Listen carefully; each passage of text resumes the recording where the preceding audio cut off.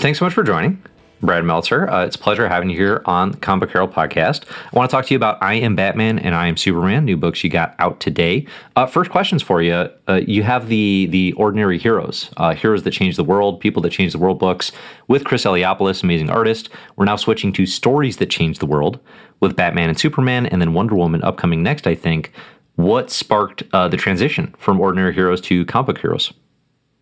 I can give you this beautifully bloated answer about how we just felt like, after giving kids real heroes, we wanted to unlock the power of their imagination and show them what fictional heroes can do. And that's all true, but just bluntly honest, we love these heroes and we love these stories. Mm-hmm. And Chris and I feel like, if you don't know the story of Superman and Batman, and of course Wonder Woman also who's coming, we feel like that's as much a part of the American dream and the idea of what it means to be a good person as teaching them Abraham Lincoln, as teaching them Amelia Earhart, or anyone else that we've done. And obviously, we clearly understand that a few of those are real and a few of those are imaginary. But as anyone who grew up on comics knows, comics are a place for those of us who, when we were younger, were searching for something. I find it over and over again with my fellow comic readers. And I can give you and say, oh my gosh, learn about Abraham Lincoln taught me to be a good person. But that was when I was an adult. When I was a kid, my morality wasn't, people want to say, oh, I read the great books or I read the Bible. Or, what kids read and what I read growing up is I read comic books. And I learned to be a good person by Mom, Pa Kent, the same way Clark Kent did. And I learned determination from a guy who had nothing more than a cape and a utility belt and had no powers.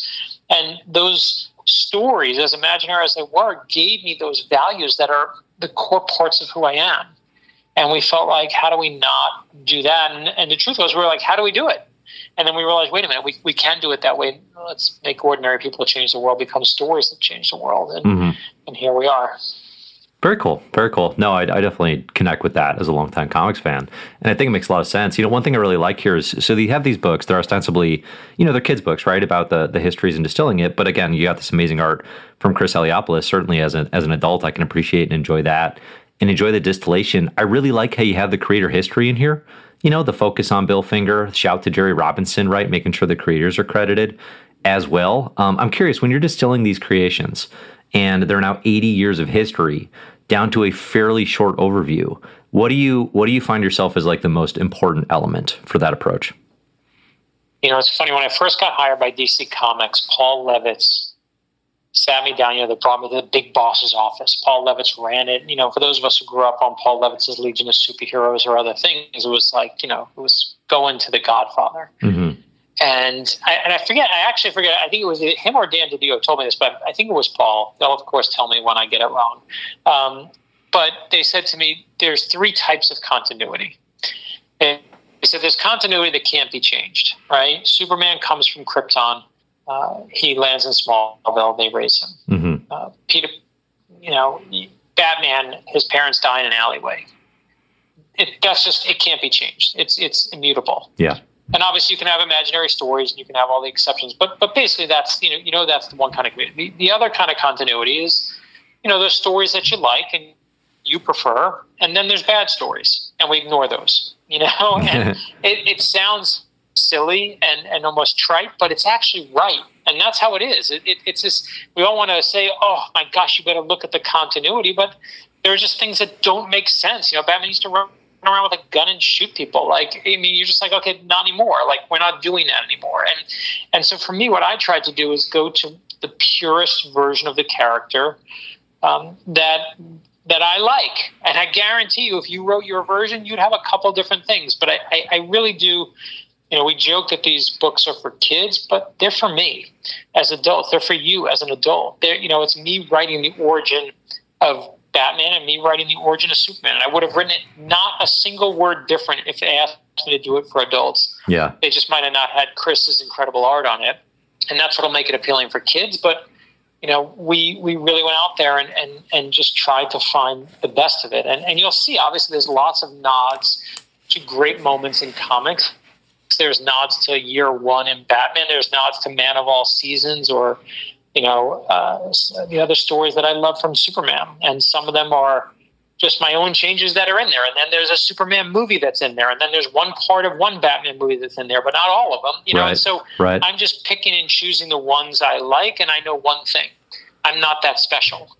And if I like that one, I'm pretty sure those are the ones. And it's funny, I went on my Twitter account right before I started writing each book, and I said, "Hey, everyone, what's your favorite scenes and favorite moments of Superman, Batman, and Wonder Woman?" Just to see if everyone's matched mine, see what I was forgetting, see what I was leaving out.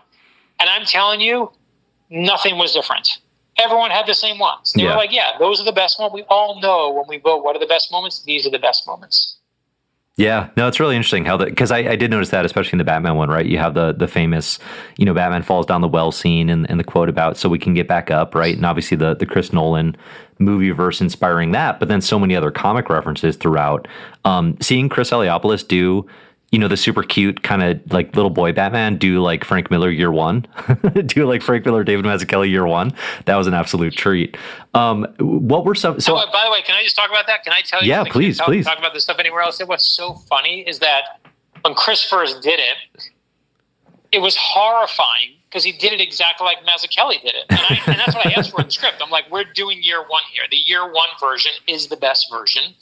I want to do it like this. I even literally said to him, draw the bat like Mazzucchelli draws the bat. Yeah. And his bat is horrifying. It's it's one of the few ones where, every time, even when I was little and a bat flew through the window, I was like, does that really inspire you? And it wasn't until you see Mazzucchelli's that you're like, and I think Miller's too did a beautiful job of it, when it's terrifying, it's scarring. And that's why it inspires you. And we all know those kind of really fearful things that kind of get under our skin forever.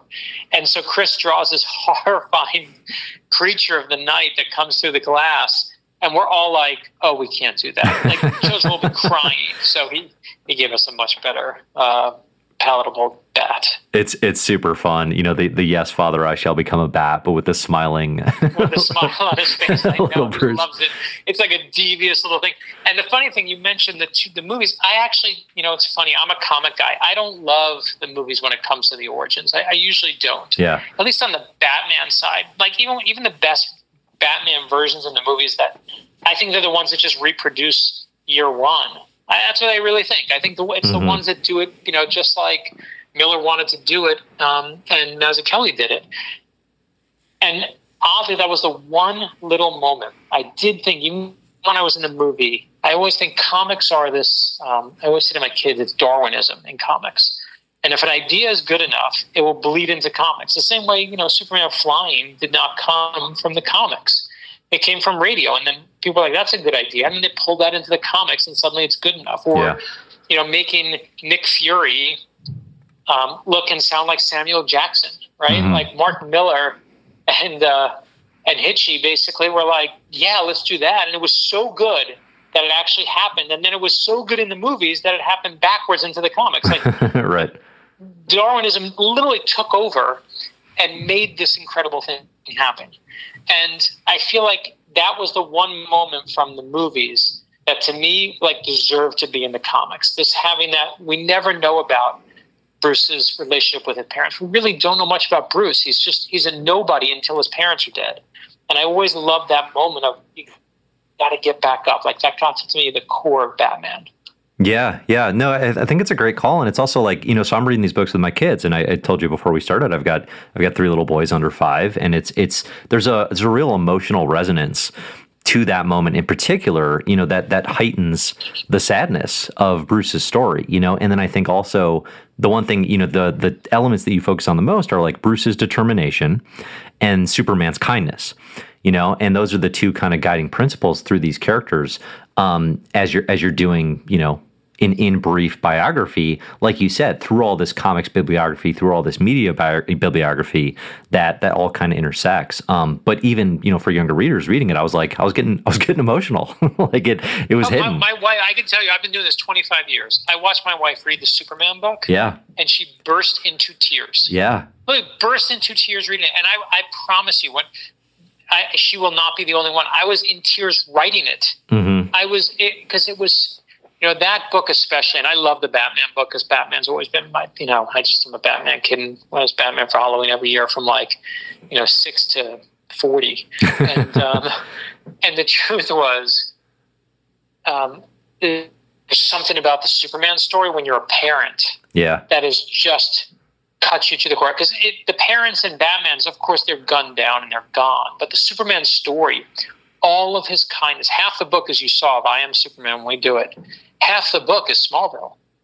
And if you don't understand Smallville, you don't understand Superman. And it means that I was writing half a book about these kindly people who taught him the values of hard work and kindness and decency.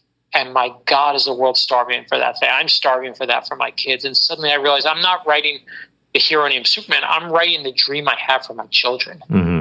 Mm-hmm. And that book just became, my wife literally was crying reading it, going, oh my gosh, this is our dream that we have for our kids, that our kids can grow up and we could not turn our kids into superheroes, but teach our kids to be kind to everyone, to be good to everyone. Yeah. No, absolutely. No, it definitely hit me in a similar way. And it's been a nice experience to be able, because it's one of those things where I'm trying not to push comics too hard on the kids, but at the same time, I always want the opportunity to share some of these connections with them. And these books are a great opportunity to do that. So, I've been enjoying it in that regard. Now, I know you're, obviously as we're talking here, you can tell you're a big comics fan. You can tell, especially, if you read your Justice League of America run, one thing I always liked about it was, you're weaving in reference after reference and so many touch points. And you kind of had the feel of well, I don't know if I'm going to get to do a big Barda thing later, so let's get into Barda reference here, and all these different things. What were your favorite deep cut references in the I Am Batman and I Am Superman books? Because you got in a couple. Oh, I got more than a couple. I feel like we should have, someone said to me, you should have a contest to see who can even catch them all. Sure. And there's the obvious gimmies, right? There's this point where and what's so fun is our editor of these books, usually we have a comic book editor at DC Comics, but these are published by Penguin Random House. Yeah. So they're published by my book publisher, who knows nothing about comics. She's the most amazing woman and, edits us for Marie Curie or, Rosa Parks or John Lewis or Dr. King, but now she's got to edit Superman and Batman. So there's this moment in Batman where he says, and I got the cave and I got all these wonderful toys. And then you turn the page and there's the Batcave and you see everything, all the gadgets, all the stuff, right? And so she writes, and obviously to anyone with a brain in their head, those, where did he get those wonderful toys? It's from, obviously Burton's Batman. And she just literally wrote, can we just say, where do I get these wonderful gadgets? And I'm like, no, you're missing the joke. I'm doing a reference here. Everyone who needs to get it will get it, but she can't get it. And similarly, there's a moment in I Am Superman where we talk about, Superman's weaknesses are kryptonite and magic. And you see Lois Lane grab the kryptonite rock and says, don't worry, Superman, I got you. And he says to her, you got me. Who's got you? And she writes to me, why is he saying who's got you? And I'm like, trust me, we have to have the line in there.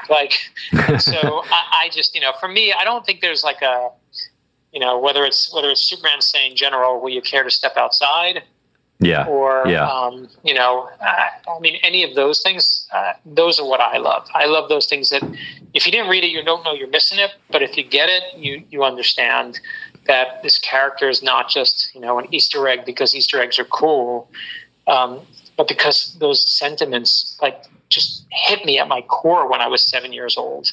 And for those of us who grew up on those characters, there's nothing like having someone tell you, I got you. I totally see this character like you see this character. That to me is what the fun of those little winks and nods are. Yeah, for sure. No, it's a blast.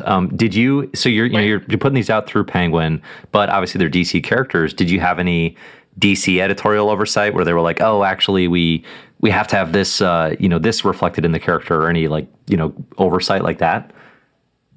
I've been really lucky with DC. They're just been a family to me for almost 2 decades now, and they've obviously given me their characters in multiple times, and they know that I don't go out on limbs when I see those characters how they see those characters. So there was never one thing where they ever came back and said Superman better do this or has to do that, or Batman can't do this or can't do that. Nothing.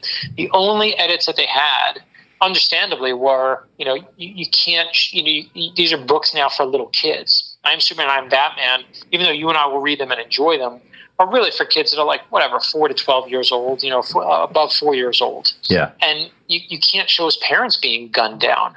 Right. And we were like, well, let's try it. Let's just see if we can pull it off in a kind of subtle way. And we tried it. And it was terrifying. Yeah. I mean, literally, it would be terrifying to your young boys. So we have a version that Chris did where we were like, went for it. And it just, I will be the first to say they were absolutely right. It was just, the audience was wrong for it. And so we obviously did, we chose to put him kneeling in the moonlight, obviously, a la Year One, under the lamppost. But, some of those things we just couldn't be as graphic with. And that's always a trickier thing. That makes sense. I was a little nervous about that. I was like, what exactly are we going to show here? Right. But I love those. You probably read it as you were going with your kids, and you're like, as you start, you're like, wait a minute, these parents are going to die soon. Yeah. So what do we do with this? And so, again, like if you're doing a Disney movie, you can deal with serious subjects, but you have to know your audience and make sure that, my goal with these books is, yes, I want your kids to get the values, but I want your kids to love Superman and I love Batman. Mm-hmm. And if I scare them, they're not going to, right? Like they're just not going to. So we that was a very important one. And even, we killed in the book, we killed Pa Kent. I just think it's a vital thing you got to do as Superman's kind of, and some people, kill both or kill one or do whatever. There's a million ways to kind of figure out which way you want to go. But, we try to deal with that in such a sensitive, beautiful, like regular circle of life way. And I love that page that Chris drew when you see Clark in the field in Smallville just saying, I don't have the strength to go on. And Mom's saying, you do. You're stronger than you think you are. Yeah. And that to me is why that's the lesson that Ma gives him right there, right? Is you are stronger than you think. And even Superman needs to hear that. Right. No, it definitely resonates. And I do always appreciate, because I wondered about that, because the continuity of it, it's like, well, you can go a few ways with that, the way it's been handled with when does Superman lose his parents. But I personally, as a fan of the character, always just prefer like Ma still being around. I like when they get to have those conversations, Me too. That's the thing is, and I've done it both ways. I mean, when we did it in Identity Crisis, we had Ma and Pa both were alive. Yeah. And it's fun, but it's weird, when you have to make a choice, right? So here you are, you're doing your definitive version, not the definitive version, but your definitive version. And I realized I like having him have, one of my favorite moments, we didn't put it in the book, but one of my favorite moments from the original Superman movies when you find out that Clark Kent sends half his paycheck home every month. Yeah. I just loved it. It's just a little throwaway line. He's like, I think Perry White says something like, he says, Mr. White, can you also, you guys send this home to your mom in Kansas? And he's like, well, yeah, actually, yeah. And you just realize, he's still that person. He has that thing that grounds him. And so I love him having that. Yeah. Yeah, definitely. What's your, so we were talking about these I Am Batman and I Am Superman books, and of course we'll include links here in the show notes for everybody to check these out. Again, they're really nice, and I love Chris Heliopolis' stuff, and I love, your writing here with these. What's your proudest comics work? Because you've had a few really interesting short stories recently. You got these books. You've obviously had Identity Crisis, Justice League of America. What's the one where you feel like you hit it, like, and you're thrilled with the way it came out? Yeah, I mean, I still love Identity Crisis because I've just never seen people react. And I know there are people who are like, will be critical of it. And there are people who are like, this book changed the way I read comics and why I read comics. And of course, neither of them are right. But I love the fact that it caught something in people's imagination. It just did. And I love that story. It was, it's me pouring everything. Once they gave me, here's everything, I was like, I'm taking everything. Like when they gave me Green Arrow, I put Superman in there because I was like, I never know if they're going to invite me back again. Mm-hmm. So page 1, I wrote Superman.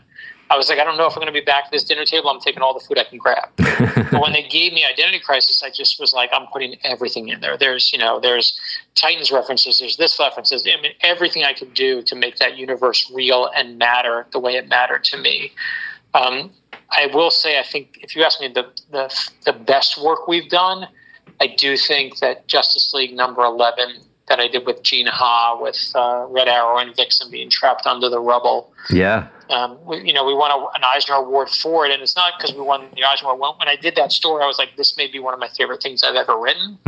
and I knew it then, and we went with a different artist purposely. Like, it was just bad timing for Ed Benes needed a break. But when I saw what Gene did, I was like, this is even better than it was in my mind. And that's, I had that with Rags too. When the art came in on Identicross, I was like, this is better than it was in my head. And when that happens, it's just magical. And the truth is, I Am Superman. It may be my favorite. It's just like it's everything that I want to do as a writer, but I think more importantly, it's everything I want to be as a person is born into that book. It's my core beliefs are etched in those pages. Yeah, that's really interesting, and they're beautiful beliefs. I mean, you can get that out of Superman. It's like, I don't know, people can be cynical and talk like it's hokey, but it's like, yeah, but I kind of love that ideal. I always do, and it's why Superman works. With Identity Crisis, obviously it's a huge book. It's immensely popular. Did you intend for that to kind of be like a gateway book into the DC universe? Like, did you see it being that for new readers, or were you surprised it took on that life? I had no idea it was going to do anything. When I worked on that book, Dan DiDio came to me and said, I'd love to do a small emotional story it was right after 9/11, and 9/11 had obviously just devastated us as a country, but devastated our heroes, right? We used to, if you remember after 9/11, don't really date us now because now we feel old, but after 9/11 happened, what was so incredible about it is people were going up to police officers and going up to people in the fire department and just saying thank you. Thank you for serving. You see anyone on a plane in their uniform, thank you. And you think about where we are with the police right now, whatever your politics are, the controversies that are up there, like we were thanking anyone that put on a uniform. And I remember Dan DiDio came to me and said, every day those cops and those fire people put on their uniforms, they're risking their lives. And we forgot that. It took 9/11 to give us that feeling back again. And he said, I want that feeling for the DC universe, that every time our heroes put on their capes and their utility belts, that we feel like they're risking their lives, because we don't feel that anymore. We just assume they're going to go out and fight another bad guy. Like, help us make it feel real. And so I remember he used the word small emotional story. So I just thought it was going to be a little tiny thing. It was never meant to be a big event. There were no events back then. There was no crisis. They never used the word anything. I wrote the entire story. It had no title. And then Dan read it and said, I handed him all the issues. Like I wrote it all at once because I wasn't monthly. I was just doing my thing as a novelist. And like a novelist, I wrote the whole thing. Yeah. And then every month I would have a calendar reminder that said, okay, hand in a new issue. So it looks like you're working. And I was just every month handing in another, but they were all done. And he read the first issue and said, oh, we're going to make this an event. And then Mike Carlin said we should put the word crisis on it so people know it's so, we're going to do another event. And suddenly it was this thing that I was like, you do what you want with it. As long as you don't change the story, I'm okay. Yeah. And God bless them, it changed my life. I mean, that book changed my life. That's fascinating. Yeah, that the crisis was added after the fact, because obviously it has such resonance in the DC universe. I mean, I think it's certainly the marketing side of it that heightens just the expectations, right, of what this book is going to be. And then I think the mystery hits on that. Yeah, that is fascinating. That it would give you all those opportunities. And obviously, I remember Mike Carlin saying we should, it'll be the first time we use the word crisis since Crisis on Infinite Earths. And I remember thinking, and it's how I feel about the novels too. I always tell the publisher, I'm like, I never care about the title. Oh, really? You want it? Like, I'm not good at titles. I always say to them, I care about the 500 pages. As long as I can tell that story, you want to pick the 3 words that'll sum it up, have at it. I mean, I tend to pick a lot of them. But when he said he wanted to do that for, tell people this is something big, I was like, as long as you don't change the inside, I don't care. Yeah. No, it makes sense. I mean, I've seen you talk about this before. Obviously, there's controversy with the book, and some of the themes and some of the harder things to deal with, the sexual violence in the book. I have to imagine that if you wrote it today, you'd write it differently. I imagine that's true of a lot of your stories. Is there anything you look back with regret, or is it purely like I did what I set out to, and people have their reactions to it? Yeah, I interestingly, and again, here we are now. It's almost coming up on 20 years. 20 years, people are still talking about this book that I made up 20 years ago. And I never thought that, whatever. Very few comics are still in print that you can go buy in your Barnes & Noble or your local comic store today, right, that were around 20 years ago. And that always kind of blew me away. And to anyone, but oddly, in 20 years passing, I feel the same about one thing, which is, I wish that rape and sexual violence did not exist. But anyone who says that our industry cannot deal with that issue or cannot take on that issue. It's just absolutely thinking too little of our industry, thinking too little of our stories. And, it's sadly a reality, and our stories will always reflect reality. And that's how we tackle these things, and that's how we deal with them. Obviously times change and how we do things change, and all those things, will shift, and our own values shift, whether it's about the police or anything else in between. But that was always a goal of mine, is to draw attention to that issue and say, this is a real problem. And this is how we look at it. We always deal with, whether it was people dealing with racism in the 60s in comic books, or dealing with, white supremacy in the 70s, or dealing with sexual violence.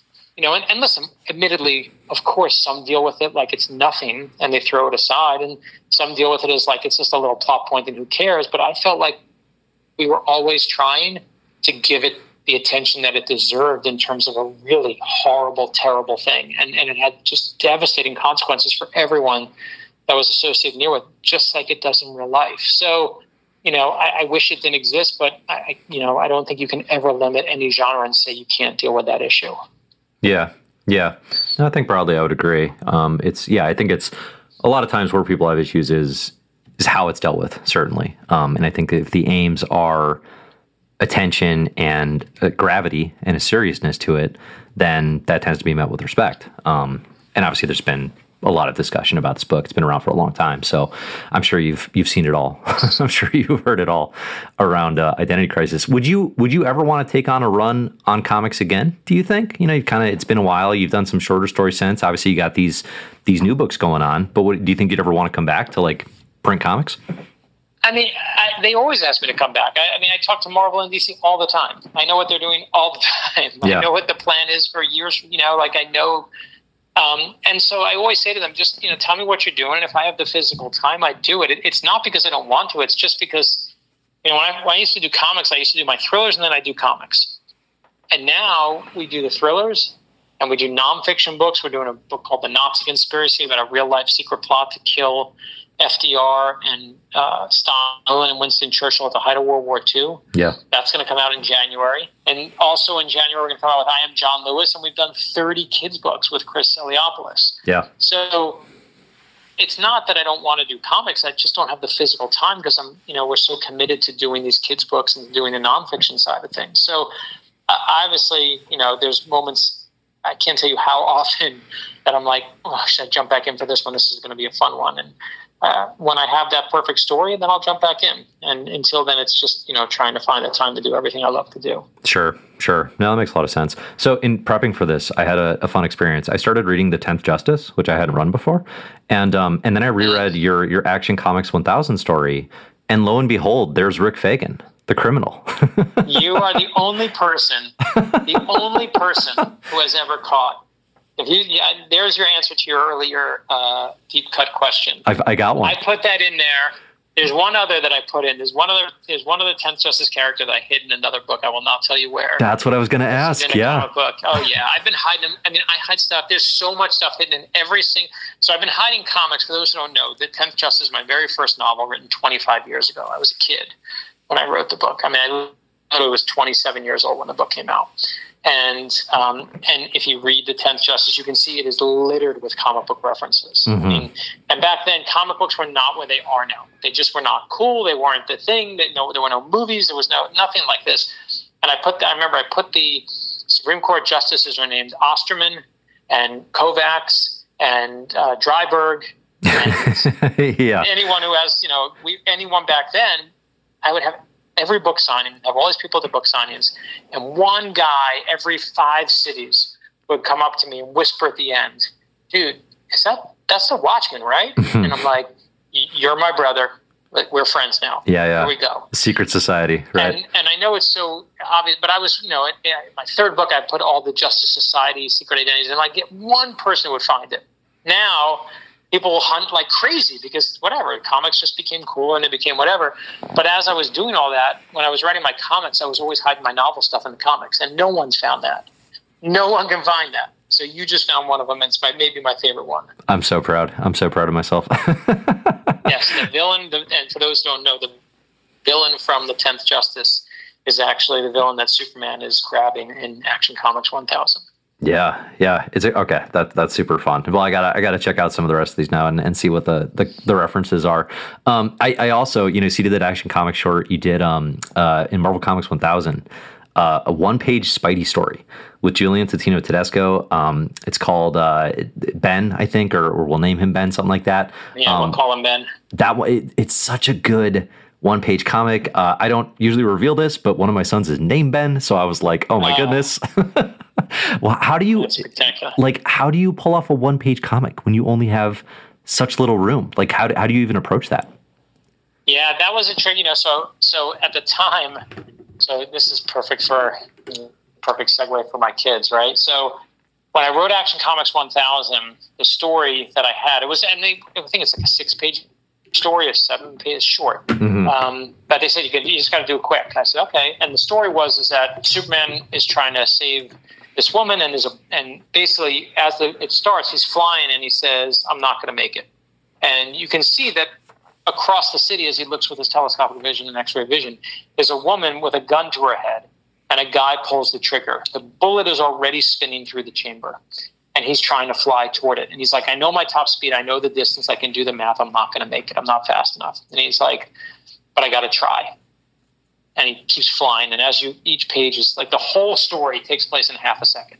So it's as the bullet is just coming through the gun and it's twirling through the gun. And when he gets as he's getting closer, he sees that what he didn't notice is that the woman, instead of pulling her head away from the bullet as it's coming to her head, she actually, as he pulls the trigger, leans toward it just enough to knock the gun a little bit high. And she's still going to take a bullet in the brain, but it's going to buy him a half a second. And he's like, and that's all I need. And he bursts through the wall in that half second, and he catches the bullet.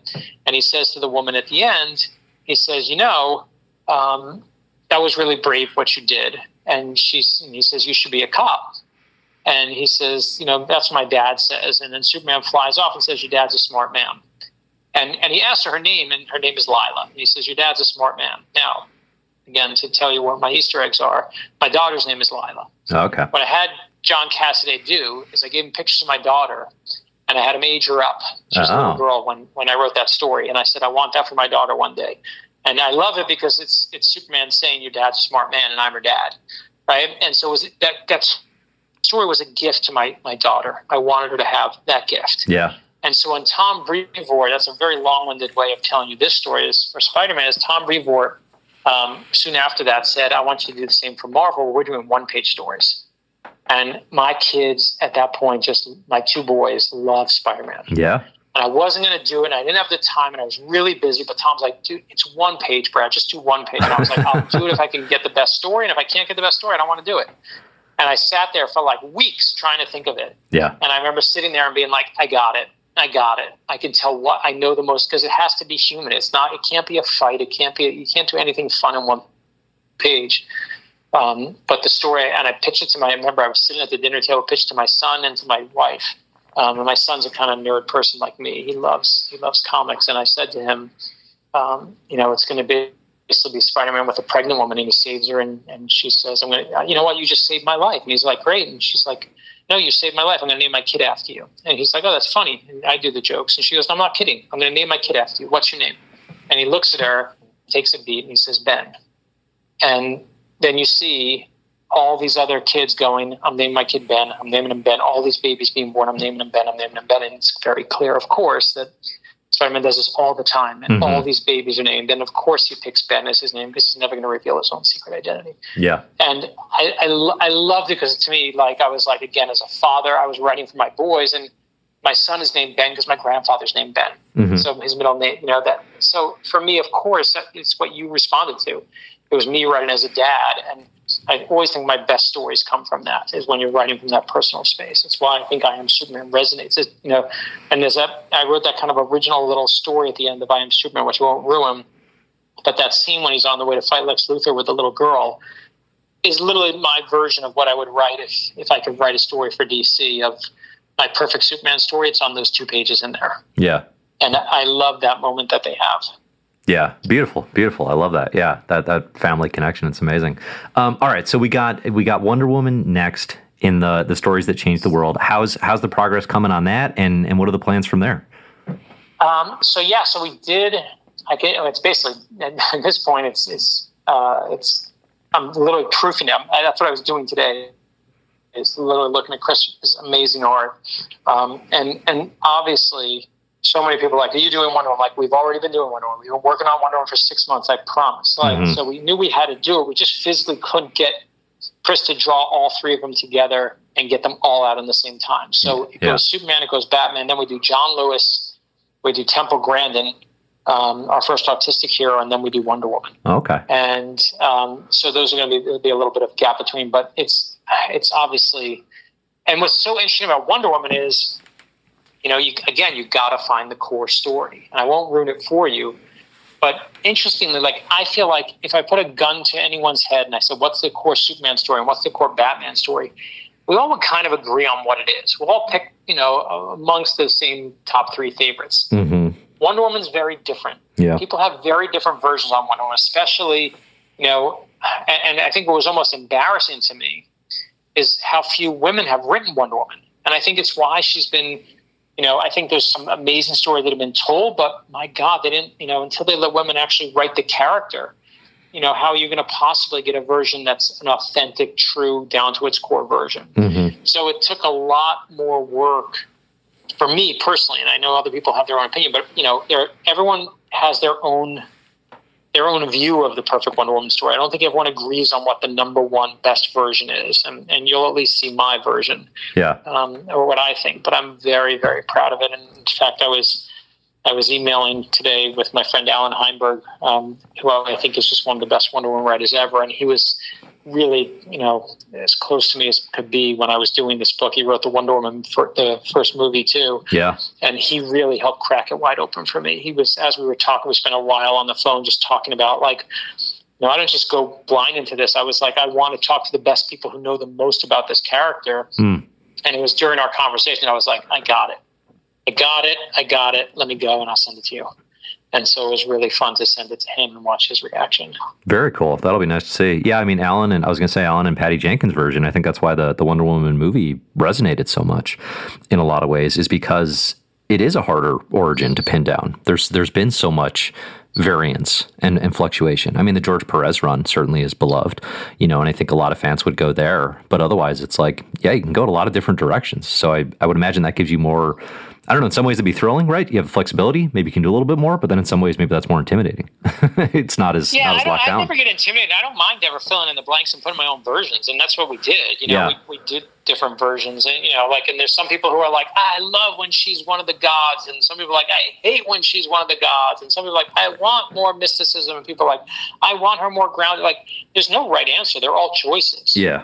But for me, I could never relate to I need to relate to the character. And I don't mean relate meaning like I need to have their experience. I'm talking about in a kind of deeper emotional, like, we are never going to be from planet Krypton and we're never going to land in a rocket in Kansas. But we all know what it's like to have someone who was so kind to us and so good to us that they taught us right from wrong. That is just a human, just about everyone has someone they can think of who's their mom, pa, and it may be a real relative, it may be a teacher, maybe someone who just believed in them and made them feel like they were better than themselves. Because that's what Superman is. He makes you feel better than yourself. Mm-hmm. And that is something we all relate to. And Batman, when you lose it all and you feel like nothing's there and you're going to get knocked down tomorrow and the next day and the next day and the next day, but you still got to get up. We all have that. I mean, it may be a fantasy or maybe an aspiration, but of what it means to climb to your knees and stand up again. And we all can relate to that moment. And I needed that for Wonder Woman. And I don't know what it's like to live on Paradise Island. I don't know what it's like to be a woman, much less, someone with superpowers. So I have to find that kind of core thing that all of us as human beings experience before I feel like I can understand and write the character. And if I don't, I'm not starting the book. And until I had that, the book couldn't go. Okay. But you feel like you're there. You feel like you got it. Oh, yeah. No, I wouldn't have written the book. I literally would have been like, we're not going to do it. I don't want to do a crappy story. I always tell DC, they always say, hey, do this story. And I'm like, even Identity Crisis, I said to them, I don't want to do it. And even Green Arrow, the very first thing they offered me, and I wanted to do it so badly. I said to Bob Shirk at the time, I said, I'm so honored. I love that, but only if I can come up with a good story. If not, I don't want to do a story for you. Yeah. And I think it's the one thing that's made me very proud of my comic work is I don't just take the work. I only do the work when I feel I have the story to tell. Tom Brevoort asked me about Spider-Man. I said, I'll do it if I have a good story. It took me a month, and I called him back, and I was like, I think I got one. He's like, okay, what do you got? Yeah. Yeah. No, very good. All right, last question then for you. You say you're doing John Lewis, focus on John Lewis here in the Everyday Heroes books. Are you reading March and Run, the excellent graphic novels on John Lewis's life? Not only are we reading them, but Andrew and Nate, who wrote and drew that book, they're our advisors on this book. Oh, okay. So when we did I Am Martin Luther King Jr. in the Ordinary People Who Changed the World series, it was like the 6th book we did, 7th book we did, 8th book. John Lewis was actually our advisor on it. Oh, amazing. He actually read the book and told us whatever was right or wrong with it, and that was incredible. Yeah. Now we go to do I Am John Lewis, and obviously John Lewis has passed away. I was like, well, who knows the story better? Obviously, March is one of my favorite books, and graphic novels have been published in the last 10 years that are a nonfiction, kind of universe. And I immediately, Andrew and Nate are friends of mine. I said, hey, I'm gonna write this thing. You mind taking a look at it and tearing apart what you think is wrong? I need someone to put their eyes on this. So we, of course, went right. We never, as I always say, we never just try and say, I know what I'm doing, let me just do it. We really pour ourselves into it and make sure that we have people to catch our blind spots. Yeah. Okay, cool. No, I'm looking forward to that too then. Yeah, those graphic novels are incredible. I'm looking forward to the rest of the Run series as well, although, sadly, posthumously for John Lewis. But, I know. Incredible life. And obviously, I'm such a huge fan of Nate's art. We did work together on the I Am Gandhi graphic novel that we did together, and even though I love seeing, I'm always biased to the ones where Nate draws it all. Yeah, it's great stuff. All right, Brad. Well, this has been a pleasure. Do you have anything else you want to make sure people know about, or where people should find you before I let you go? No, you can find me on Facebook, Twitter, Instagram. All of them are at Brad Meltzer, and I know we're putting up a lot of free previews of the Superman and Batman books. I think hopefully by the time you hear this, there'll be some little Wonder Woman peeks there as well. So what I only want to say is just thank you, because there are people that are listening here who have supported me in the comics and then come over to the novels and come over to the nonfiction or come over to our kids' books and said, I used to read your thrillers and now I read these with your kids. And I just can't thank you enough, especially those who were smart enough to catch, who Osterman and Dryburgh were back in the day. I appreciate you being there for all those years. Amazing. Awesome. Well, Brad, thank you so much. I really appreciate you taking the time today. Thank you. All right. Take care.